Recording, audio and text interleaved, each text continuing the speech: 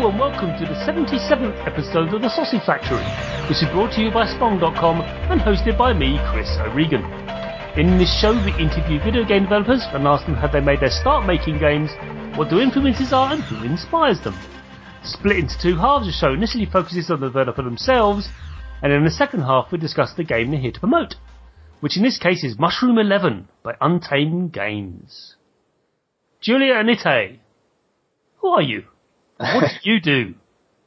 Hey. Hey, how are you doing? Yeah, you go first. Alright. I'm Julia. I am a game designer and artist and marketing and PR person now. And my name is Itai. I am the creator of Mushroom 11. I'm a designer and a programmer. And with the help of Julia, we finished Mushroom 11 and just released it a couple of days ago. Mm-hmm. And we also have two other people, Simon Kono and Kara Kono, who are our artists. Simon is our artist and Kara is our producer. Excellent stuff. Thank you very much for that. And I do apologise, I'm very British, so we stress different vowels. Oh, no, don't worry about that. I always say that I accept any pronunciation. I as long as you mean well. Yes. I mean, I could have just said Dave. That's right, fine. Well, yeah, exactly. I accept that too. No, we do stress different vowels like leisure time. Hang on, what? Yeah. No, we don't stress the IE. It's just like really soft. Off it goes. Leisure. Yeah. So anyway, language is fascinating. It is not here to talk about that. We're here to talk about have you made your start doing this flashy lighty video games? We call it flashy lighty video games because we at Spong also cover tabletop stuff as well sometimes, so we'd have to differentiate for our listeners. Like, it's not about tabletops, but nothing wrong with tabletop, far from it, but it is about the things on the screens. So how do you make your start doing that? Are you talking about the game itself or games? No, your professional career as a video game creator. No, we're going to talk about Mushroom 11 in the second half of the show. Right now, we want to know about you. All right. So for me, I used to, I started as a programmer, kind of like experimenting with code as a kid and stuff like that. Right. And I always made games when I was very young, but as it happens, sometimes you make some detours in your career, and I kind of went into server development for a long time. I was making the servers for a certain instant messenger called ICQ. I remember ICQ. Yeah, that was just like the anchor point around a lot of things. I was playing old MMOs that don't longer exist anymore, and we used to use that as a focal point of our interaction and stuff. It was cool. I miss that. Cool. Yeah, that was cool. Carry on. Sorry. I miss that. No, I miss that too. And the thing is, somehow, and I'm very proud of the servers and the software, but I kind of wanted to go to do the things that I always wanted to do before, and I kind of started shifting myself towards games. I worked for another company and then eventually opened Untame. And then moved to the US and met Julia, and here we are, basically. So where are you from originally? I'm guessing Israel, isn't it? Yes, you guessed right. Because I remember when somebody, ICQ's made from Israel. And ignorant me going, really? You just expect San Francisco or somewhere on the West Coast, but Israel? Really? Okay. Yeah. No, there's a very high concentration of software companies, especially in in Tel Aviv. Right. And, almost nothing. Even to date, there's a very very few game companies there, but it's mostly a lot of services and general startups and high tech and stuff like that. Why do you think that is? Why don't you think there's much of a game development community in Israel? Just put it out there. Any particular? I think it's almost, you need to kind of go into the characteristics of the starting from very, very,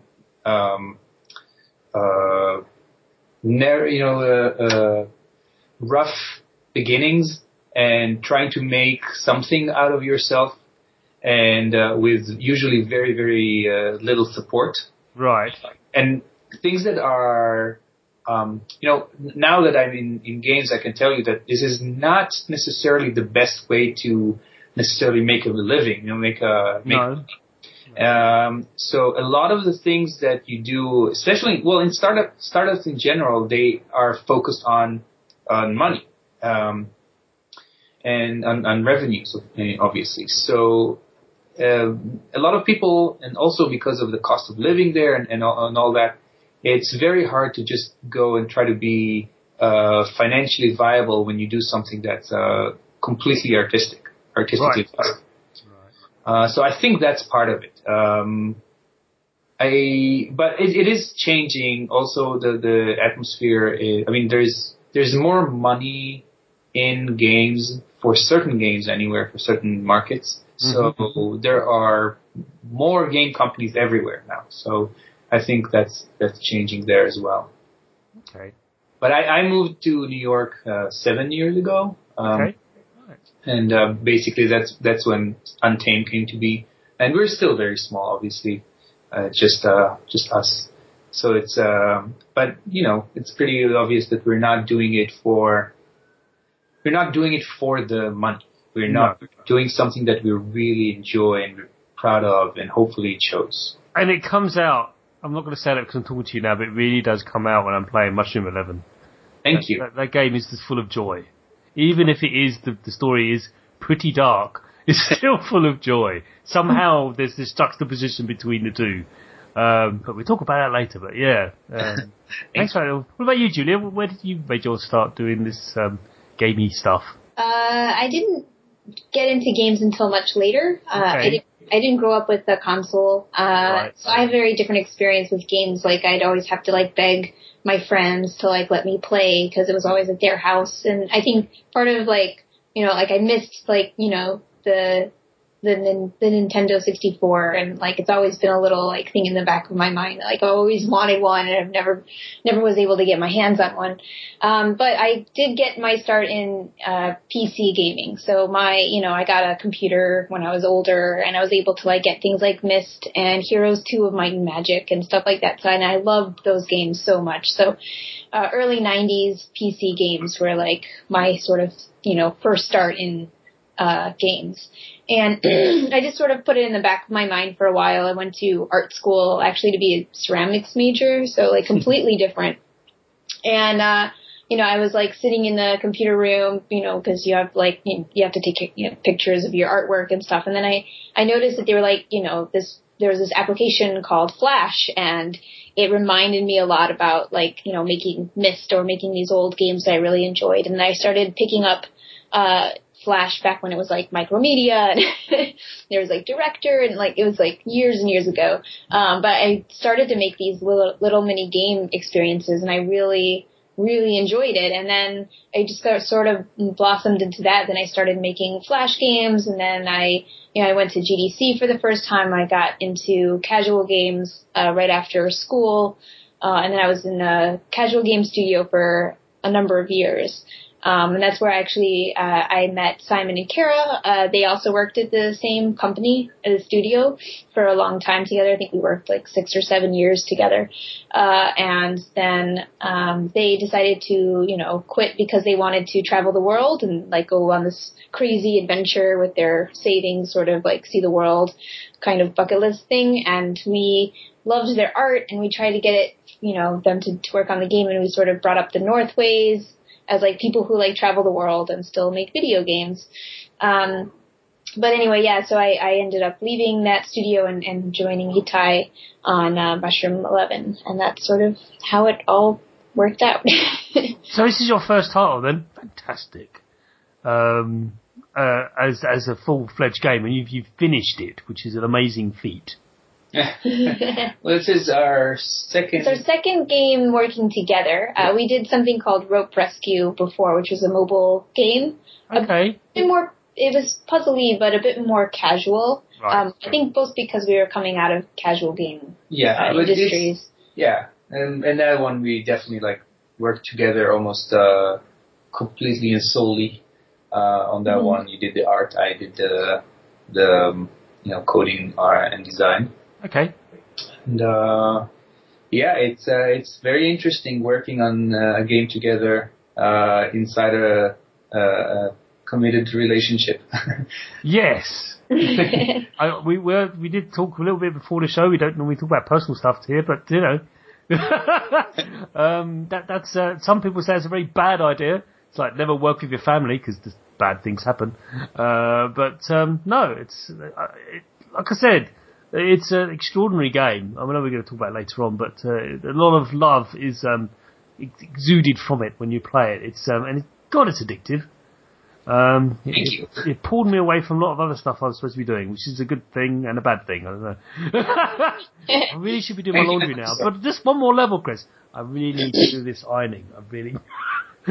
So, ever mounting pile of ironing and playing your game. So, I mean, it's quite interesting to hear you've gone from very different backgrounds to international stuff. And I don't know why this question popped into my head. I just want to know is that, I mean, what's your interaction or opinion of like other communities? Like London has a very large indie community. Do you have any interaction with that? I mean, UK has had a very, very, very long and storied development community for decades. Any opinion on that? Any interaction? Do you have any support? Is there any I'm just curious. Is there anything like that?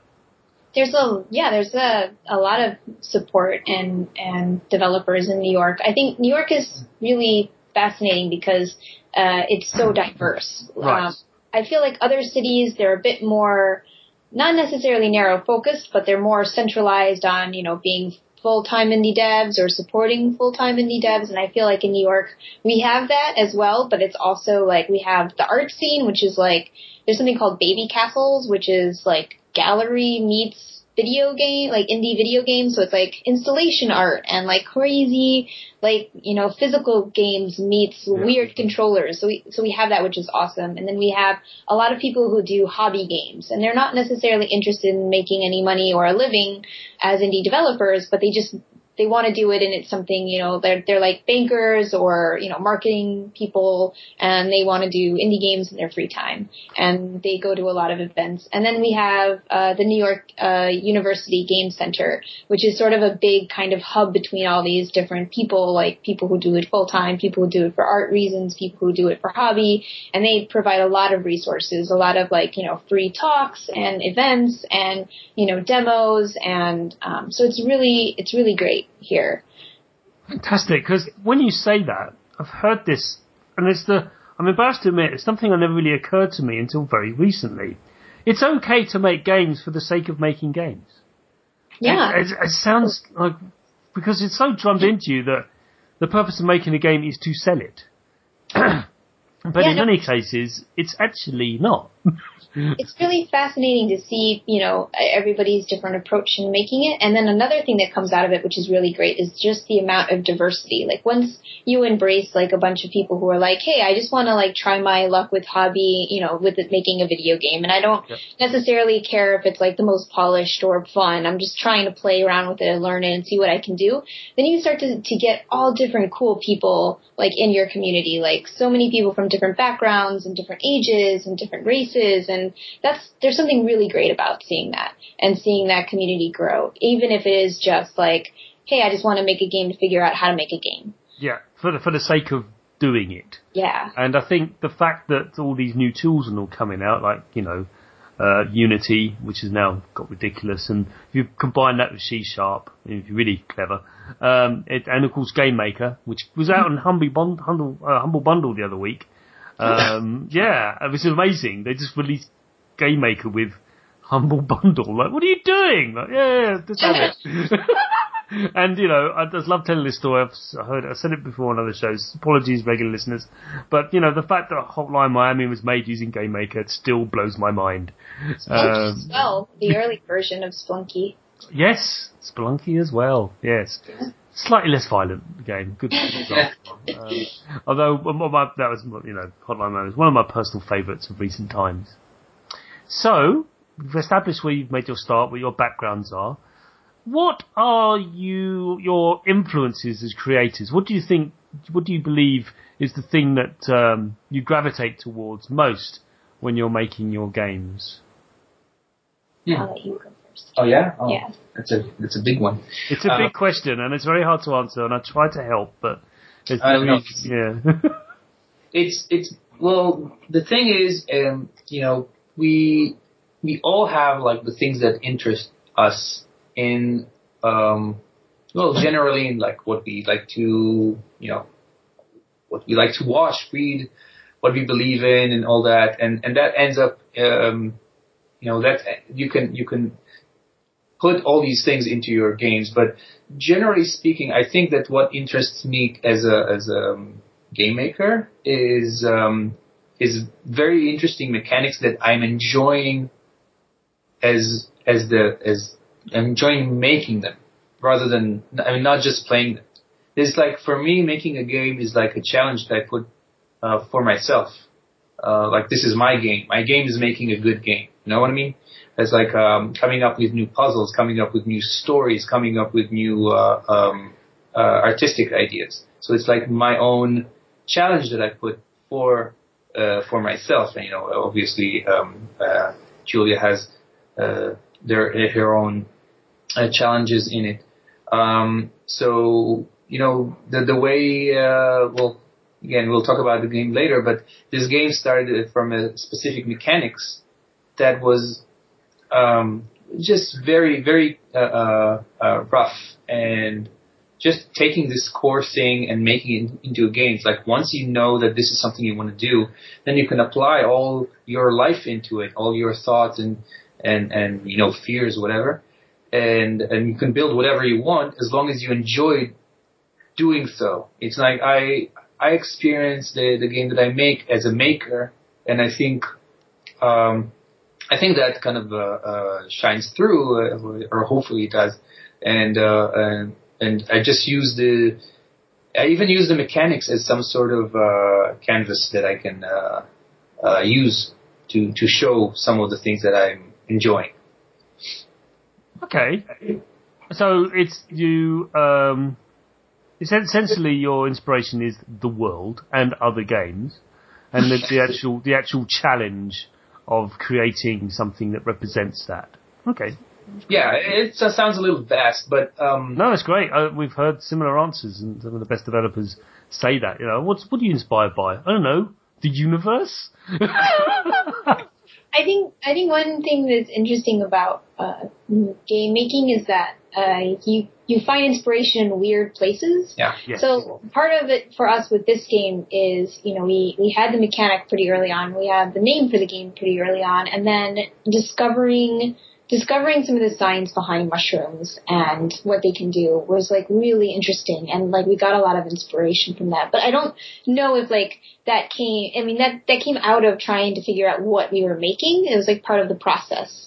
So I don't think it was like we were inspired by mushrooms before and then we decided to make a game about mushrooms. It was sort of, like we had these kind of empty, slots that we could like focus on, and then everything sort of fit in place when we were like researching stuff.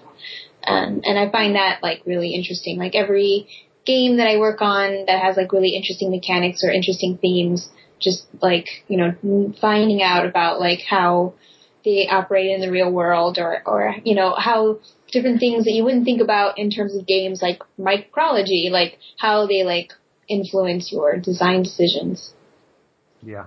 That's great. Again, just you might see something in a news article, a headline, part of a headline, and go, "Oh, that's interesting. I could do this, or you might see a shape on a seat or a pattern on a seat, and go, see that bit there? We could make that swoosh and then make a really interesting level bit that's quite challenging." And you're right. Yeah. You just see things, and you just keep your eyes open. Right, and once it's actually really, really good. And in fact, there's something I said before that some of my best ideas happened when I misheard or misread someone. Mm-hmm. You hear something basically your brain kind of interprets it into something that is more interesting and relevant to your design.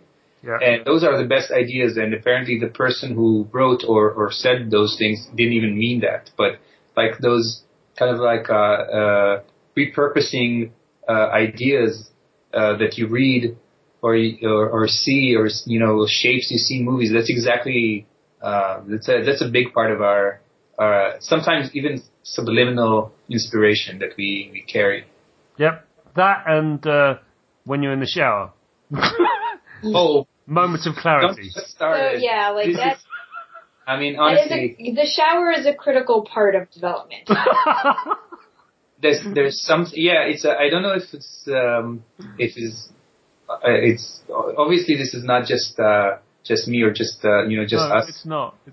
But it's definitely the best ideas don't nearly come when you're in front of the computer. No.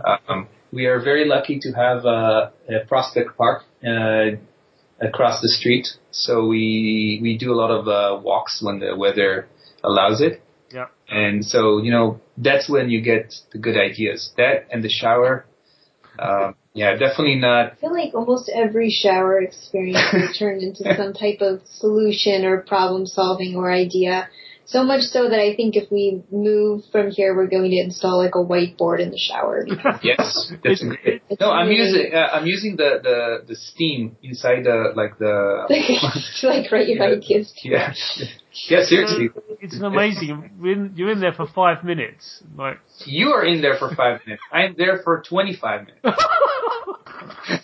That's a bath, sir. Made on a bath. That's it. I accept any naming for no. For me, it's just I think I might be wasting too much water, and I apologize to Earth, but it's for a good cause, hopefully. Yes, yeah, because you brought about this awesome game. So this next question is about your peers, and I have a lot of hesitancy in answering this because you don't want to hurt anyone's feelings, but I'm going to say anyway. What developer do you most admire in the industry, and why? So it could be a person, could be a company. I have so many. Oh, yeah. Start while I have. Can I name a few? By all means. Okay. Wow. Okay. Probably 3 right now that I can think of, but I'm sure a lot more. 4. Okay. Well, I'll stick to 3. Henry Smith, who made Space Team. Oh God, yeah! What a brilliant game, and his talk about how he came up with the idea and everything just I have so much inspiration, and it's such an amazing game, and it's such an amazing way to discover like a game, and it's a great icebreaker. Yeah. People in the line, I mean, I'm a media, so I don't really line up for anything. But generally, when you're in a line, for whatever reason, and it's just like, oh, Space Team, let's just try and get this. And when you get to the symbols, like, squirrely thing with a line through it. It's awesome. Very good choice. Who's next? Or your roster of awesome people in the game? Lucas Pope, just because I think he's done so much good work throughout his career. Like, he's known for Papers, Please, but I actually remember him most fondly by Hellsing's Fire, which is one of his earlier works. And it's just such a brilliant puzzle game.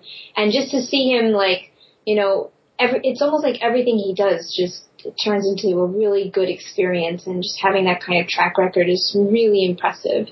It's a touchstone point, isn't it? It's like the milestone. That Papers, Please game, it's extraordinary. It actually makes me, my anxiety is like, yeah. I get so stressed out when I play that game, but yeah, I know, it's horrible. How can I be a jerk? Okay, play this. Dan Cook from Spry Fox, just because I love the art style of his games, I love the playfulness of his games. I'm obsessed with Triple Town and Alpha Bear and Panda Poet, and so just another designer I really look up to. And then one more, and then I'll stop. Brenda Romero with her board games and her influence of trying to use mechanics to teach historical historically relevant like topics that are hard to talk about, and so she's been a big inspiration for me. That's what I love about games now. I've said this on the show previously. Again, sorry regular listeners, but for you two, I've said we need more people making games who have no interest in Star Wars. Please. That'd be great. And that's happened now, thank God. Ty, what about you, sir? Anyone who you think are like, oh yeah. Can I also name a list, but it's completely random and based on, I mean, it could just be more of an anecdotal list, but it's just people who mean a lot to my life and career. I would say almost chronologically for me, Kim Swift, who made Nervacular Drop, which eventually became Portal. Yes. I saw that game in, I want to say 2006 or 5, I can't remember, at GDC Student Showcase. And I think that was one of the first times I've seen the potential in what independent games could become. I knew that this was going to be huge, and that was a huge inspiration for me. Mm-hmm. In the same way, more or less, Jonathan Blow. Yeah. So I saw Braid probably the same year, I think, maybe 2000. Well, when it was in his prototype form. Yeah, exactly. Ooh. And I was so moved by that game and the experience, and talking to that person who was not very known at the time. No. And that made me want to do what I do. I used to work for another company back then, doing things that, more like casual stuff that I wasn't necessarily very proud of. Right. And that, I think, made me take the leap. Right. Of faith and actually do this as a profession. Embrace the chaos. Yeah, exactly. Alexander Bruce, also someone who I met in GDC, presenting the game that ended up being Anti-Chamber. Oh, wow, that game. I love the very beginning part where you walk on. Why am I going up these stairs all the time? Turn around. What? Just turn around. What? Just turn around. And it's just wonderful. It just messes with your brain. Yeah, that is one of the reasons I like the person in the game is like this kind of challenging your perceptions constantly. Yes. But also personally, he's been a source of amazing help throughout my independent career. Giving me a lot of ideas, a lot of constructive criticism, and actual help showing the game, and connect me to some people. Wow, my list is gonna go I want to say the people who made World of Goo, Ron Carmel and Kyle Gallagher. Like everything that they do, and on top of that, they actually helped funding the game through Indie Fund. Mm. And last person I would say is Ryan Clark. Right. The guy who made Crypt of the Necrodancer recently. I didn't know it, but I was a big fan of him of his work for a long, long time. I played some of his early work, and I didn't even know it was his. So I've been following his career without even knowing. That's a person who has released a lot of games. Some of them more successful than other, and always persevered. And it's a huge inspiration for me. Cool. That's a fantastic answer. I mean, we had a variety of answers. Some people just said, sort of pause. It's just like, don't want to offend anyone. Nintendo? Okay, that's fine. We'll work with that. General, but yeah, it's. I have to say that my long move towards indie is being influenced by so many people. So I do feel like I've been forgetting a lot of very people in my life. But it's hard to answer this one, especially guys like yourselves. But it's great to recognise those who have actually pushed you along, both personally and also vicariously through their games. It's fantastic. So thanks for that. Oh, Speaking of games, there's a segue there, although it's no longer a segue because I just called it that. The last question of the first half, which is my favourite question because it gives me a hint. It doesn't, but it gives me a hint about what you're working on next. No, it doesn't, Chris. What are you playing right now? It's the classic podcast question. What are you playing right now?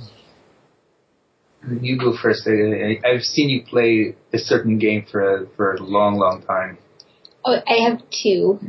Snakebird on Steam and Subara City on my phone. Okay. Subara City is like a free puzzle game, and it looks like one of those like dozen a bunch like casual game match 3 games, but it's not, and it's just the most brilliant puzzle game.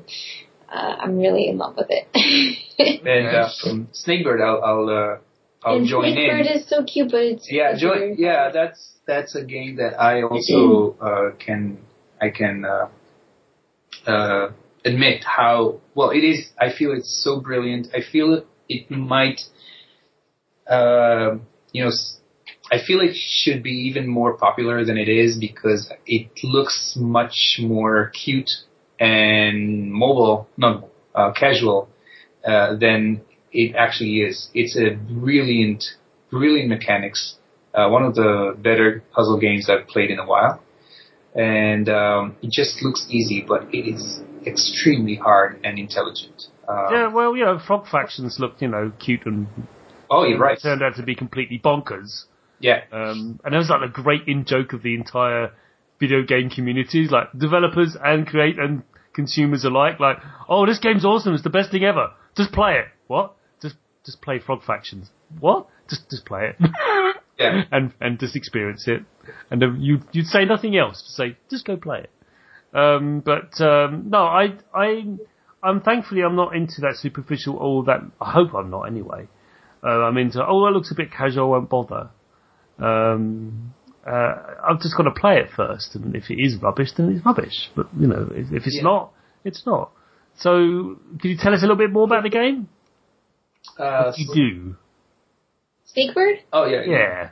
Oh, so you are a bunch of snakebirds? They're like little, like, caterpillar snaky things with beaks on them. And... And you basically move each one, and you can form their shapes so they're rigid, but you need to use each other's bodies to climb or to wrap yourself around levels in order to eat fruits and escape through a little portal. And it's really brilliant in terms of like making you think about how you need to set up these positions for these birds, and like how you each fruit that you eat will grow your bird one little section, so you have to kind of take that into consideration, like which one do you need to be longer than the others. And that's pretty much the game. It's very I guess, how would you say? It's like Tetris, but with gravity, and you're moving the pieces. Yeah, it feels like you've seen some of these things before, but I really haven't, and it was done very, very well. Okay. Oh, I will check them out. I'll try and get them on the show. Maybe people made it. Because that happens a lot. I get a game, play it, and they need to be on the show. Happened with Old Toes Adventure. I'm not sure if you know that game. It's I play. It's an infinite runner with this snowboard. It's brilliant. I can check it out. Yeah, cannot stop playing that. But yeah. Yeah, as a small disclaimer on the last question is that I personally and both of us, we had very little time to play, and in fact I feel like that's one of the things I neglected for the past probably 2 years. I haven't played properly. Yeah, our backlog is pretty big, and I can't wait to get to some of these games. I finally was able to break out Towerfall because I've wanted to play that game so much, and we finally forced ourselves to take an hour break on a Saturday night and play that, and just try and make time for these games. I'm sure you heard this sentiment before, but as a game makers, when we need to kind of turn off our brains after, a long day of work, usually around 10 or 11. Yeah. The last thing you want to do is actually play, it's kind of like it's an extension of work at that point, because we are very critical to anything that we play. So immediately you operate other parts of your brain. So for me, and well, it's actually particularly for me, Julian knows that when I stop working around 10 or 11, it's mostly just, putting something on Netflix. And yeah. I watch Blackadder or something like that. I can sympathise and empathise with this problem. Especially as a commentator on video games, it's very hard to say, can you just let it go? It's not just video games then. I'm watching a film and going, well, that's a bit, pacing's a bit off there, and that writing's terrible, and just let it go. Or like the actor's not really, you can see the mask is dropped, and you can see they're not really feeling it, and you go, oh, that's terrible. It's just, delivery of that was awful. Like, I'm the worst person to sit next to in a cinema. If I've been reviewing a game, I'm like, just sitting there criticising everything. Yeah, we feel the same. I mean, as a writer as well, and I'm going to say this now, I can't read the Harry Potter books. Couldn't do it. Because they're so bad. And they're so poorly written. Like, it's terrible. And if you look at it objectively, they are badly written. But it's just like, I can't read them. I was like, I can't, no. Give it back to Dickens or something. God's sake, no. I'm not being this elitist person. It genuinely is true. They're bad. But it's just, what are you going to do? That's another thing we have so little time. Well, I have so little time to even read. So I'm not, this has been, so one of my New Year's resolution would be to read and play more. That's for sure. And there's an abundance of games out there. I used to call it my pile of shame. But another developer actually corrected me and said, "No, Chris, it's your way of investing in the video game industry." Yes, right, thank you. Oh, that's good. Much better way of putting it. Because right now it's snow capped, and I could rent it out for ski lifts and stuff. It's so tall. Well, that's it for the first half of the show. Well done. It's building up to a point. I told you there's a boss at the end. We'll be fine. And now we're going to the second half of the show where we talk about Mushroom 11.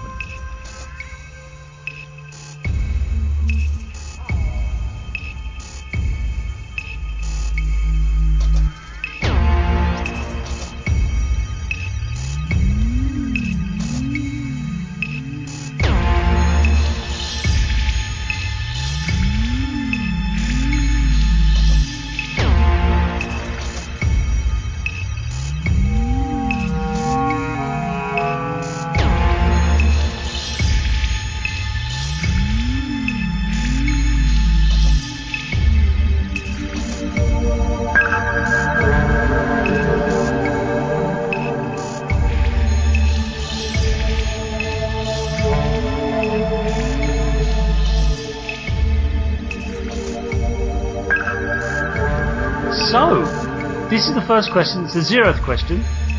Yes, there is a reference to a thing. We probably all know what it means. So the 0th question is, tell us about Mushroom 11. What is it? I defy you to describe this game. So Mushroom 11 is a puzzle platformer where you control an amorphous blob by deleting cells, and they regrow for each cell you delete. So it always has the same mass. And you can cut and trim and split yourself into pieces, and they will always grow back to their original size. Yes. And it's a 2D plane, just to be clear. 2D plane. A 3D isometric version of it may be coming soon, but I doubt it right now. 3D version, the Mushroom 11 3D. Yeah, Mushroom 11 3D. I actually, I kind of like try to figure out if there's any way to how would you control such a thing when you don't have this like vertical slice? I was just thinking of an isometric view for a start. I will look into that. It might for the big sequel. Yes, it might just work. It was a brilliant pitch, nicely, very succinct. I think you've given it before. Once or twice. It's actually very hard to pitch a game like Mushroom 11, and most of the time, because like when you say that, like people are like, well, what does that even mean? And I usually just give up and show them a Vine video because. Well, I was about to interject another glib statements like, if you're really good at photoshopping stuff, trimming little pixels off of things, then you're going to be really good at Mushroom 11. Sometimes the precision, I'm holding that right mouse button, going, come on, I can do this, come on. Because what I'm going to ask now is about, so this is the first proper question, brace yourselves, told you it builds up. Movement mechanic of the blob of green goo, I believe is very challenging. You probably disagree, but I think initially it's very challenging. It's a very different way of thinking about how you control a character in a game. It's taken away and it's the taking away and adding I find fascinating. However, I'm just going to ask, what have you done, what iterations of the development have you gone through to make it as intuitive as it is, as I've found it to be? So that process took about 3 years. Yeah.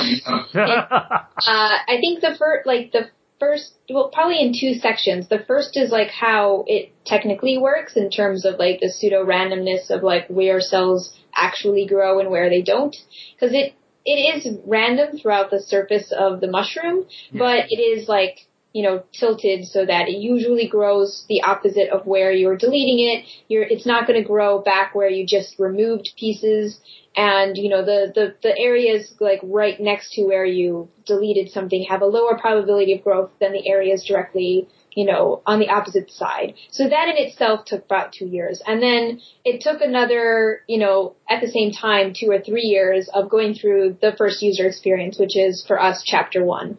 And that is like, how do we teach this really weird mechanic to players in a way that like, they understand and this movement becomes intuitive, because moving the mushroom is just sort of the basics. And then, when we go through the other chapters that's when the puzzles and logic and other things start to kick in. But like just trying to get the movement to seem natural took a long time of playtesting.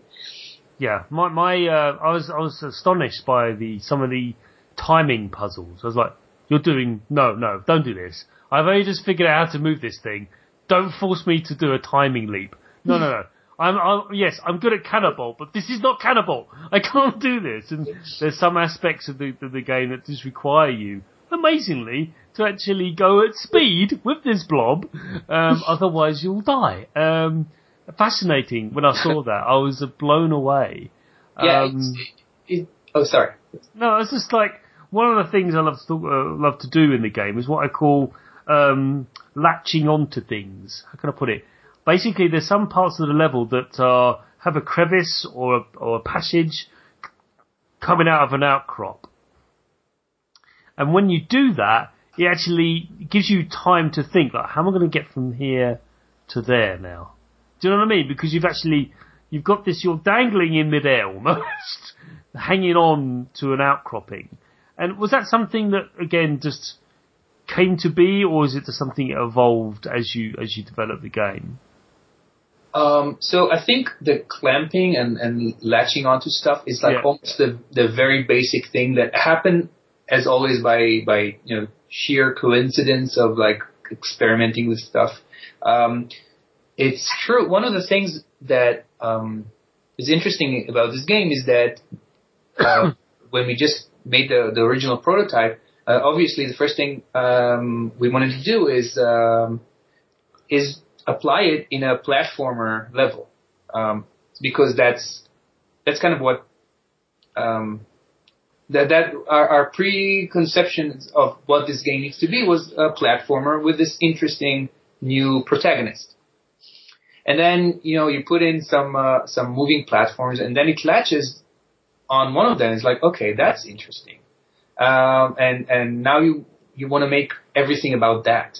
And in fact, you could see that almost none of the puzzles in the game can be done with a standard platformer. Everything has to be unique in some way. Even the times where you need to jump between platforms. We don't do that too much, but even when you do, it's kind of like it's different from what you would see in other games. And the idea that really time doesn't mean much in most cases. You know, you have this spur that you would just run through, and then you have the time to think and experiment.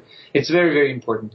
But yeah, it was clear that we wanted to show everything that this thing can do. And coincidentally, without us even pushing towards that, the game kind of started having this community around speedrunning. That impacts Prime last year. All of a sudden, people are like, "Oh, you know what? I can do this faster than you." Because I was showing someone how to get to the boss or something, and I did it pretty fast, and then he did it faster, and then all of a sudden things started moving around that direction, and that some players want to do that, and we even added some features to enable that. So that is.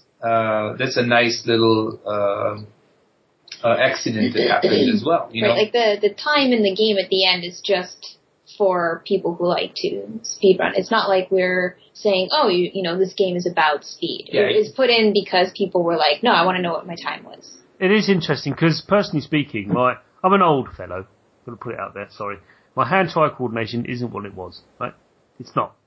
So speedrunning is not for me anymore. But I'm an explorer. I'm a classic explorer archetype. One of the reasons why I played WoW for so long, not because I wanted more stuff, because I wanted to see everything. Seriously.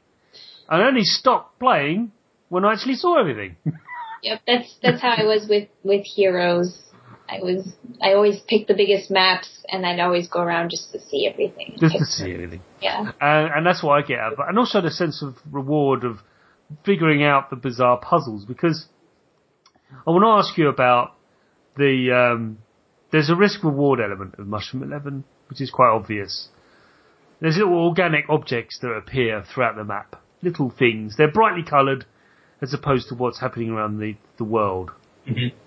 They're very obvious that they are there as a thing to collect. How has their placement been designed? Because there's some of them that go, well, I could go for that, but I'll probably die. So how have you managed to balance that versus, because sometimes, quite frankly, because as an explorer, I'm not OCDing, if you will. I don't obsessively collect everything. I want to see everything. So I will miss a lot of this stuff. No offense to yourselves or your developers or the designers of these levels. So could you tell us a little bit about how you managed to integrate that? So it's exactly it's kind of there are a few elements that we use. First of all, it's just like you said, it's kind of like our internal point system. They have no consequence on the game itself except for being able to show how many of those you got. Yes. There are exactly 50 per level. And they are used from anywhere to just show you or get you to feel some sort of progression. Like you're achieving things even in places where it doesn't seem like there's anything to achieve. Some of them are kind of calls to action. You probably noticed that as well. Places that kind of like we put something bright in a place that we want you to look at. Otherwise, you might miss something. The save points especially. They're beautiful, by the way. I love them when they explode. It's just it's such a lovely visual reward. Like, hey, you made that. Go you. Yeah, it's exactly. It's like the visual juxtaposition between the colors is very, very important as well. Yeah, there. And on top of those, markers, as we call them sometimes, there are the ones that are out of sight, and usually there are anywhere between like 5 to 10 of those in every level that you just can't see them if you just walk around.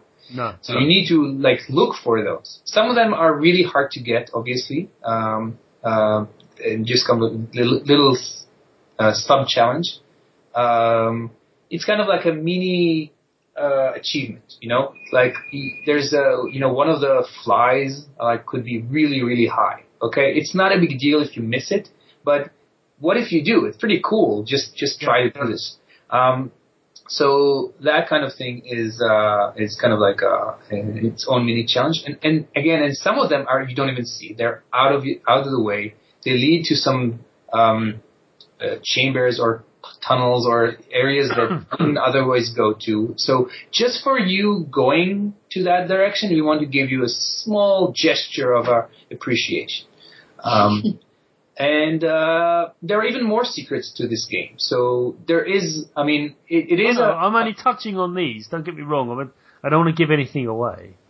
So yeah, I'm not. That's the last I'm going to talk about that. But basically, it is a mostly linear puzzle platformer kind of adventure. So in that respect, the playability is something that is obviously a challenge. You know, if you finish a game that has X number of levels that you need to go through all of them, then what else is there to do? So there's more. There are more secrets. You probably missed a lot of things. For some people who really enjoy the little challenges like getting every single thing or seeing every little corner of the game or doing something faster, there are more challenges. But definitely this is kind of an adventure with a beginning and an end. It is, but it has lots of branches and stuff. Yeah, exactly. It's akin to Skyrim in that regard. Although I love telling this story to people, and I know people have heard it before, but for me in Skyrim and stuff like that, I'm like a laser beam with regards to focus. Like, oh, look at this cave over here. No, I've got a main quest to do. No, come on, isn't? No, I'm just going to do it. I finished that game in 30 hours. Just done. What? Done.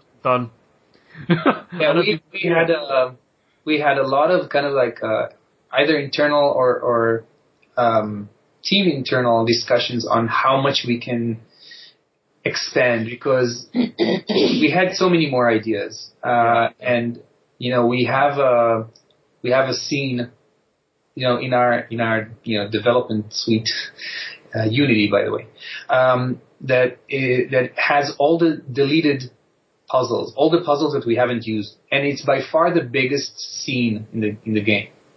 Bunch of puzzles that just we didn't find place for them. They were too hard.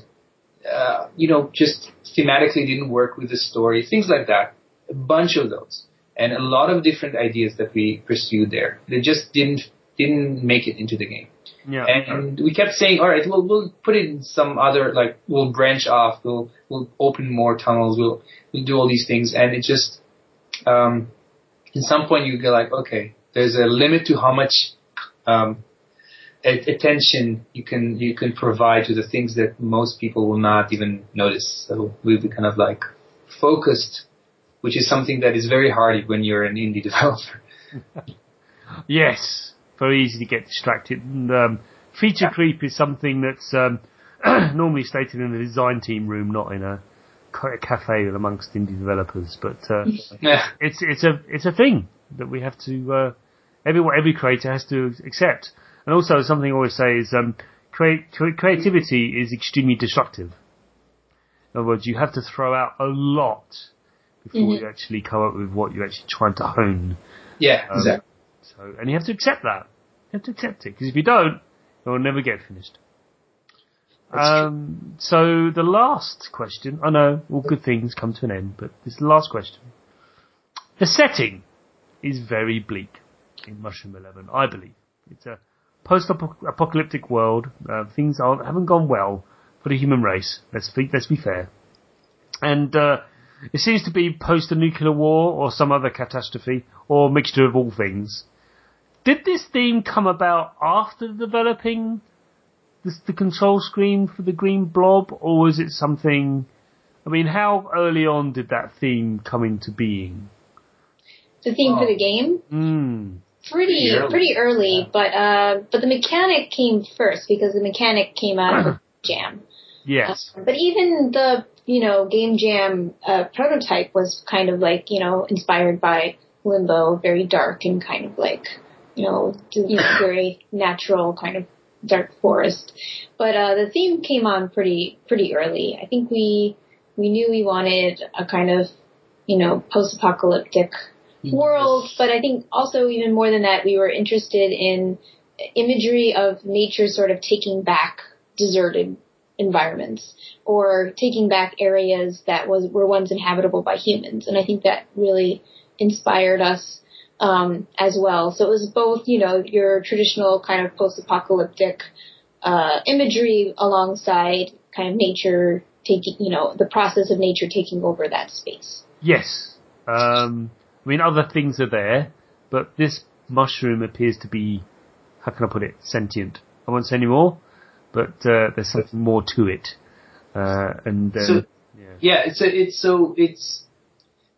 So we were trying to play on that balance between showing no humanity and also understanding that the entire catastrophe has some relation to humanity and its, vanity. And that's something that you probably noticed throughout. And yes, when you talk about the story of the game, and this is something that we've been, praised and criticized on in the last few days, mostly praised, I want to say, is that we decided to take a backseat talking about the story of the game. Everything that you say and your conclusions are based on you being, as you said, you explore. You like exploring. You like to stop and look at what's happening, and that's what we were trying to do. Exactly. It's made for people like me. Sorry if you're not one of those, but I just love. The amount of times I've just stopped and went, "What's that?" And you just read this big advert hoarding sign. Like, that doesn't look very. Oh dear.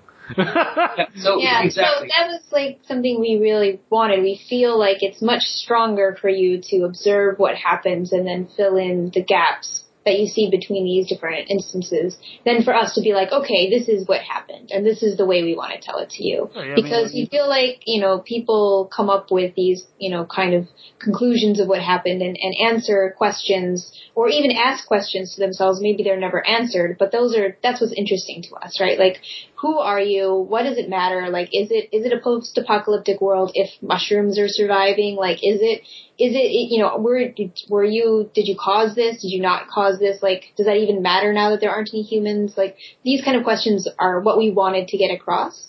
And what's coming next? What's the next evolution? We had a story, and we have a certain storyline in our head, and we plotted it out, and we put in specific imagery along all of the levels, so that when you go through, it's not like we were just like, oh, we'll just throw in some random stuff. Like, we have a plot line, but it's more important, like, what players take away than if it's like the story that we told. Does that make any sense? It does. Well, as I said, I'm an explorer, so I saw this stuff, and I drank it in, and it reminded me in tone of Braid in many regards, because Braid does a similar thing in that it gives you weird poems, but doesn't actually tell you what's going on. Yeah, exactly. And I love that. Many people, again, you said you got pushback against it, and Braid got a lot of pushback against that too, because it was so obscure and difficult to comprehend. But quite frankly, some of the best media I've ever consumed has been obscure and difficult to understand. Because we were very much we love the obviously the comparison with Braid. Braid did it in a kind of a different way. We decided to actually use words as little as we could. Use a lot of imagery, a lot of metaphors, a lot of things like that. And a lot of science as well. And I don't want to throw too much in it, but the science is something that we are particularly proud of. And probably nobody would care. Hopefully, maybe someone would. But we developed a theory with scientists for everything, and it's all on the walls. All the chemistry that you see on the walls, including some very articulate theories on what happened, it's all in there somewhere. Right. So we didn't just take Google images and stuff. Everything was thought out. All the images, obviously, if you try to come up with a chronological storyline, it's going to be a challenge because a lot of these things happen at the same time, but in different places. So a lot of the things fit different parts of this story that we had. And as Julia says, it doesn't really matter because we put in all these things that we wanted to put in. We are not asking you to give us the answer of what actually happened there. It doesn't matter at all. It's more like a challenge that, we put in for the player to come up with their own, mental image of what this thing happened and what happened to this world. And I think a big part of that conclusion is, playing the game all the way to the end, all the way. And I think things fall into place. They do, and I'm not going to give anything because the last thing I want to do as an explorer, give anything away on that front. But it reminded me of in some ways Portal as well, because some of the scrawlings on the wall, like the cake is a lie. And there's many more things that were said there too. It's very dark and depressing. In fact, things have gone really, really bad in the realm of Portal, and similarly here. And also, there's some nuance, a little bit of nuance in the blob itself, because you actually look at it closely. There's some stuff going on inside there, like, what's that? And you just there wasn't any more, but every now and then you go, what was that? It was just like you get a flash or like, that's weird. What's that? I won't say anymore, but you know what I mean. No, it's fantastic. But I love that. It's just, it treats the audience with intelligence. Why is that so hard for people to understand? We're crediting you with some intellect. Isn't that a good thing? I don't know. I hope that came through. That was very, very important to us. It's almost like a small change in our game making scheme. I feel like a previous game, I was kind of, pushed into making things easier or like more palatable in a way that I didn't know if you need to please your audience. I feel like sometimes you just need to follow your instincts and again, I really hope that people see it as clearly as we do.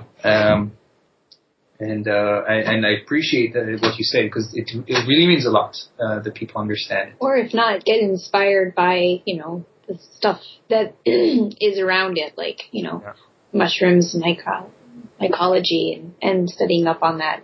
It would be pretty cool if people, followed through with that.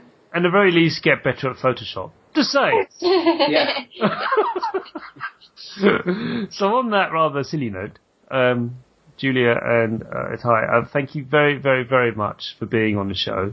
Mushroom 11 is out now on Windows PC, Mac and Linux, is that right? Yep. Yeah, funny story. When I first started playing it, I picked up my controller.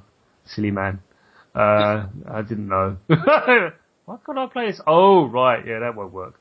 But it is a mouse control game, entirely.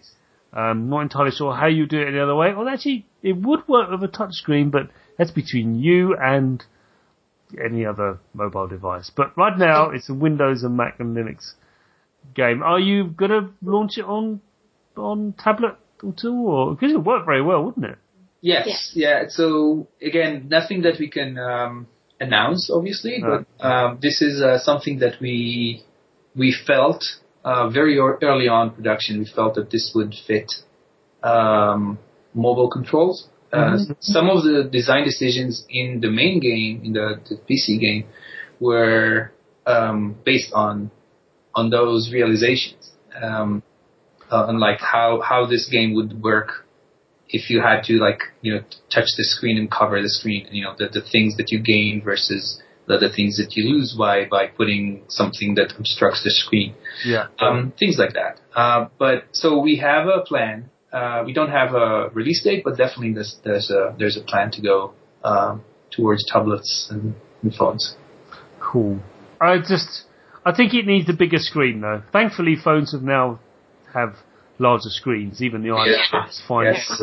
I'm still trying to get used to my it's like 6-inch phone. It's like how are you supposed to?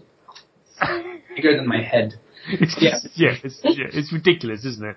But I think it's good that they've gone that way because I find them easier to use. Says the man who still owns a 5S because I'm looking for a 6S Plus with 64 megs of RAM or gigs RAM, please. I can't find them anywhere. There's nowhere. Anyway, I just upgraded to 32. I feel like I can breathe again. Yeah, I had a 16 and I'm fed up with this no space. It's so annoying. Yes. I'm going to go to 64. What the hell? Yeah. Screw the expense. So, as I said, thank you very much for being on the show. It's been fantastic. Love to have you back on with your new project, whatever it may be in the future. But thank you. Thank you so much. Wish you the very, very best of luck in the launch of this game. It's fantastic. People, you should play it. Stop listening now and play this game. And thanks very much for being on the show. Yeah, thanks for having us. Thank you. And so ends another episode of the Sausage Factory. Do leave us an iTunes review, and you can also, don't forget, listen to us on Stitcher.com. So just go to Stitcher.com and you can stream the show from there. You just look up the Sausage Factory and you can find us. That'd be great. You can follow me on Twitter at Chris O'Regan, no apostrophes. And if you want to email me any feedback on the show, or actually you're a developer, you listen to this show and want your game featured on it, please do email me at chris@spong.com. Bye!